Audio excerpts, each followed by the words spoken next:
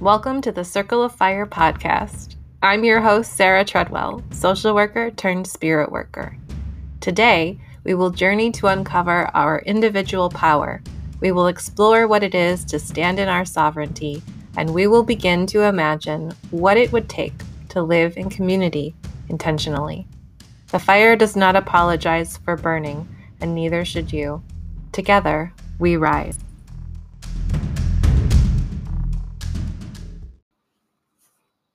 Welcome to the new year. You made it. This time of year is traditionally filled with resolutions and reflections.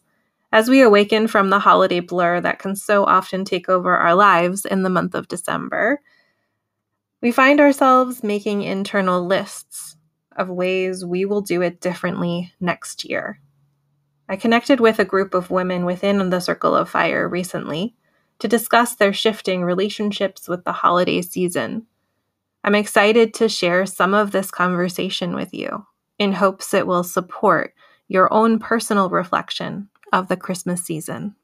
Just today, Sara and I were talking, and she gave me a perspective on my ancestral healing from Teresa. It was from you, Teresa. I told her what you said last night about the holiday trauma. And history of holiday trauma. Never really put that all together, because I've been having some struggling issues this holiday. And in fact, I'm on my second day of a personal retreat right now. I've got 4 days, no appointments other than this in my Sangha meditation group. When I think of the other things that happened at Christmas time, I had not thought about 2 Christmases in a row. My mother spent the month of December in the hospital. And man, you put all that together, and as I remember, after she died, I didn't even want to do Christmas. I didn't want to decorate. I didn't want anything to do with it. And that lasted maybe 3 years. I still went through the motions, but I was not interested at all. The initial trigger was that your father died 2 years ago around Thanksgiving. And into the December 2nd. So yeah, right. Yeah. December 2nd. And so it was like, oh, well, this one trauma, that's the one thing. And then expanding, well, what else happened over the holidays? Were there any other traumas that had happened? And realizing, oh, this is actually a theme in my life now. Yeah. Who knew? It's not just about that one thing. This is a much deeper pattern. And no wonder I'm feeling some feelings. Yeah. Well, I'm excited for you on this one, the awareness. So thank you again, Teresa, for that expansion of the awareness, and 2, that you're on this personal retreat, that you made space for yourself to do this work. Beautiful. Very exciting. So amazing. Yeah. I decided to take the last week of before Christmas now every year, because I've always hated the holidays, and there's a long history there. Like, you said, I'm uncovering more every time. Like, no wonder I hated this. I just thought I was a jerk. And I go through the motions. But since both of my parents passed, I've had this opportunity to completely redo it. Like, it's crumbled, and now I can do whatever I want. And last year, we went away. So everything had to be done. We went away from the week before Christmas to Christmas Eve. And it was amazing. It was the best Christmas I ever had, because I just saved the last chunk for only things that I wanted to do, and nothing else. Every obligation was already cared for. And I want to shout that from the rooftops. That is the way to do it. Just give a deadline of everything's got to be done by then. And if it's done, great. And if it's not done, it'll be a New Year's gift, but it's not going to happen. Whatever. And it's funny, Emily, because Suzie yesterday was like, I was telling Suzie about my holiday thing and how I'm like, well, I'm done on the 18th. If you don't, after the 18th, done. Christmas is here. Mm-hmm. So anything that's going to be done has to be done by then, because then I'm off duty. And she was like, did you talk to Emily about this? I just talked to Emily, and that's what she was doing. I said, I don't know. We probably have talked about it, but by the 18th, it's over. It's a revelation, like, because it would just be a whole circus of not enoughness right up until, well, the whole next year. It's like, exactly, because nothing's ever done or good enough. If it is done, if the done is forced on me, right? Really, I really love, Teresa, would you mind saying your perspective from last night? You mentioned about the winter, the dichotomy between winter and Christmas, because I really love that. Well, everything external in our environment is telling us to get up, to go, to do, to be better, to give more. And, you know, like, even when you're not daydreaming about what you want to receive, you're told that you are better for more you give. So everything is like being drawn outside of you to do and go and faster and more and squeeze more in. And yet nature is asking us to slow down, to come inside. It gets darker earlier. That's an invitation for us to just get a little stiller. And so we're stuck in this tug of war between what our inner guide and in our intuition, in our ancestral just instinct is to slow down and come down and get together and settle down, even if it's to settle down to make crafts.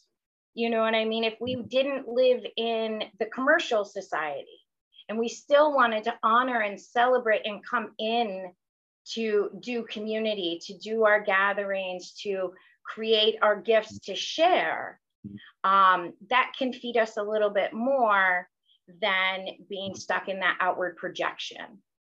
And just a lot of people struggling between how to do both.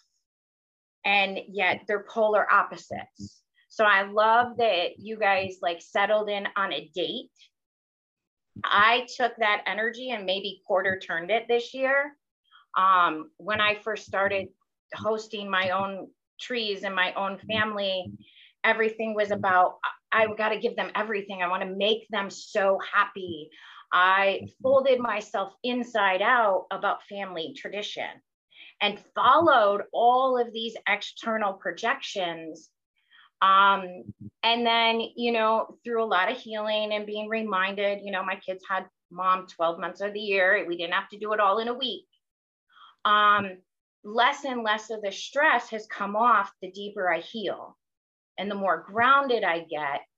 And this year is yet another ring in, I have absolutely no financial resources to buy gifts for the people I cherish in my life.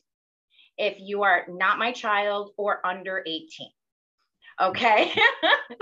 So if I love and I cherish you, I am challenging myself to show up for that in a different way. And finding faith and remembering that doesn't make me less.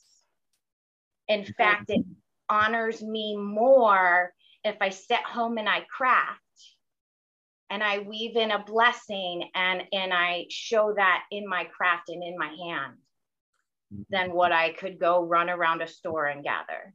Teresa, I feel like I could talk about this for the rest of my life because I think the gift giving portion of it is what made me hate it so much, because there was never a gift good enough to actually accurately express my love for a human, and so it always felt like a failure. And like the best medicine I ever had was to go to a Muslim country for Christmas, because anything you came up with, you pick up a rock and be like, Merry Christmas. And people are like, oh, you know, there was no expectation. So, you know, or like a decoration. We went to the beach and we got shells and they were like, and it was lovely. It wasn't, I have to go spend $200 on lights and all this. It's so fraught. Like to be and understanding that our culture tells you that it's outside of you, you know, Christmas is outside of you this time of year. And no, it's actually, you know, that's why I love it, you know, being in a Muslim country or non-Christian country where it's like, if it's going to happen, it's going to happen inside me because it's not happening outside of me. and it's cleansing. Is like really, and the gift thing, there's a lot there. I'm diving deep on that one this year. It's really hard. I know you're going through this course right now that is about this, and I think a lot of everyone in this group was interested in the course. But was there anything that you've gleaned so far that has shifted your perspective on the holidays? Yeah, it's given me a whole different outlook of Christmas. What he's doing is comparing the Christian traditions to the pagan traditions, and how the early Christians learned these pagan traditions and then interwove their Christian story with the pagan traditions. And one thing that to me really resonated was that he said, the first thing he said was that darkness is not bad and light isn't good. It's not bad and good. That was fabricated by the Greeks. And in the pagan tradition, the darkness meant the rebirth. It's a rebirth time. And it's the beginning of the year. And it was done on solstice. And the solstice the dates got changed a little because there was a change in calendar. In the original calendar, the solstice was the 24th, 25th. I guess it was exactly the 25th, now that I think about it. But when they changed the calendar and added 3 days to make up for leap year, and the old calendar just didn't mesh. And so December ended up in the summertime and it got all screwed up. So they changed the calendar. So now the solstice happens 21-22 and Christmas is 3 days later. So it's the rebirth, and all of their traditions were like for fertilization, to make the earth come back to green again. There was the green man. There were different traditions in which they tried to fertilize, like say the earth, to make the spring come. And it was a big community thing, because if they didn't have community, they wouldn't live through the winter. And then spring comes, and then the summer solstice, and it's all green again. So it was really interesting. And they have 13 days of Christmas, and that starts on Christmas, or actually Christmas Eve, and goes to January 5th. And for every day, there's a particular word and a tradition that goes along with it. I have one more module to go in this course, but we're up to like day 8. And it's so interesting. It was like one of the words. Harmony was one. What was his name? Alexander John Shaya. He's a PhD. He's a Roman Catholic mystic, and got very interested in this. And so he's done all kinds of research on it. I saw his like introduction lecture before the course, and he talked about how after Christmas ended, basically people would then decorate the tree again. They take all the decorations off and they'd redecorate it for Mardi Gras. Oh yeah, that was a thing. That was one of the traditions. Oh my goodness. We had a decision this year that we're going to buy the tree in September for our birthdays, because they're so expensive to get a potted tree around Christmas. Like, it'll be a birthday tree, and then it'll be a Halloween tree, and then it'll be a Thanksgiving tree, and then it'll be a Christmas tree, but then it'll just be a tree in the woods. Right. Well, right. now after Christmas tree, you have a Mardi Gras tree. Amazing. We're talking about, you have the rebirth, and then you have the celebration, yes. and that you need that through the winter. It's still winter. It's still cold, and you need to continue to celebrate. Their tree was an oak tree, so the leaves would fall off the tree, and it would be a community tree in the middle of the village, and then they would decorate the tree for Christmas with fruit and berries and stuff like that. So yeah, and then they one of my favorite references, I've been studying and practicing Yule for a couple decades now, and what first kind of melted my heart was just how they changed one word. Really, if we look at it, they changed one word to make it adaptable, and it was from sun to sun, you know, and just going back to how easily and we can be moved or guided off our center if we aren't mindful on where we focus. They changed one letter From sun to sun, and that changed everything, all these ripples later. Right. He mentions that, the two suns. And he also said that the day, a particular day, starts just after sunset. Yep. Not at midnight, not at sunrise. The day starts just after sunset and goes to sunset the following day. That so it starts in darkness. It starts in darkness. It starts in darkness. Right. Oh, that's mind-blowing to me. And it makes a lot of sense for other traditions, right? Other religions are you and break your fast after sundown. Right. You know, and in Judaism and Islam, there's a lot that resonates with that, why that would make sense that I never thought of before. I have something I want to say to those thinking about the whole gift giving part of it, right? Which even I myself, who I love nothing more than giving things. I want to write checks all day long. I want to give people things, but knowing with the knowledge that we are more alike than we are different. Okay. So if you go inside of yourself and you say to yourself, what could someone give me for Christmas or any time that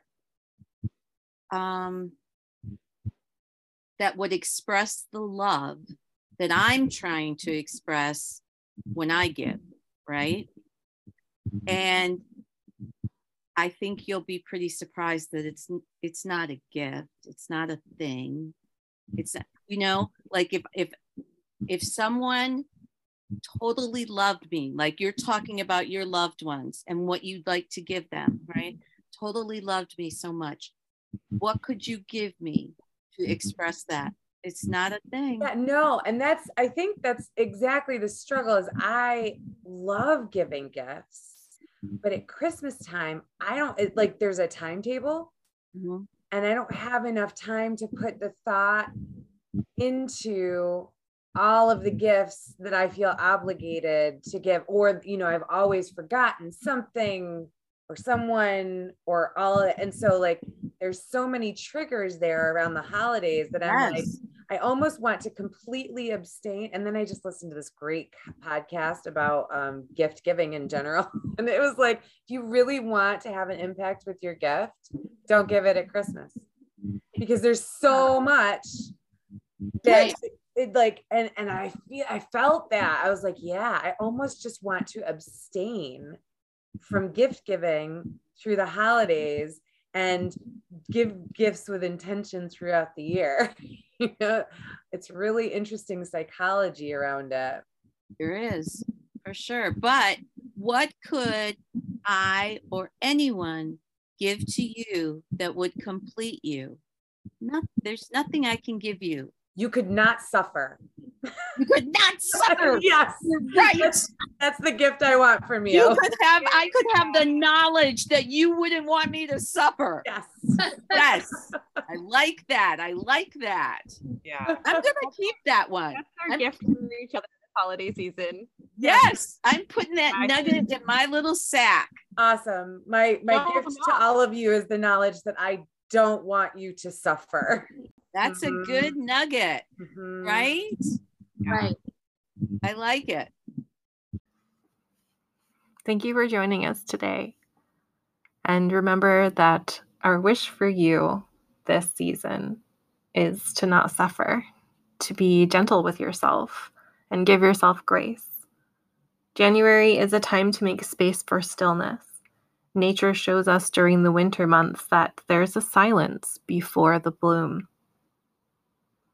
This is a time of stillness, transformation, and rebirth.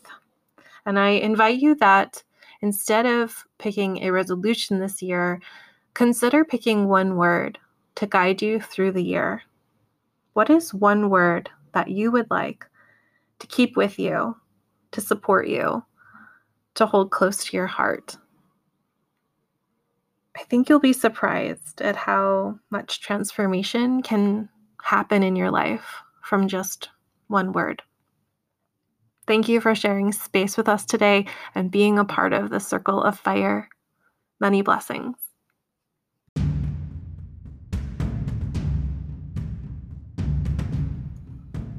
Thank you for joining me today and being a part of the Circle of Fire community. Subscribe to the show in order to remain in the circle and follow along on Instagram and Facebook at Circle of Fire Podcast. I'm so grateful for your presence. Know that you are an integral part of this circle. Together, we rise.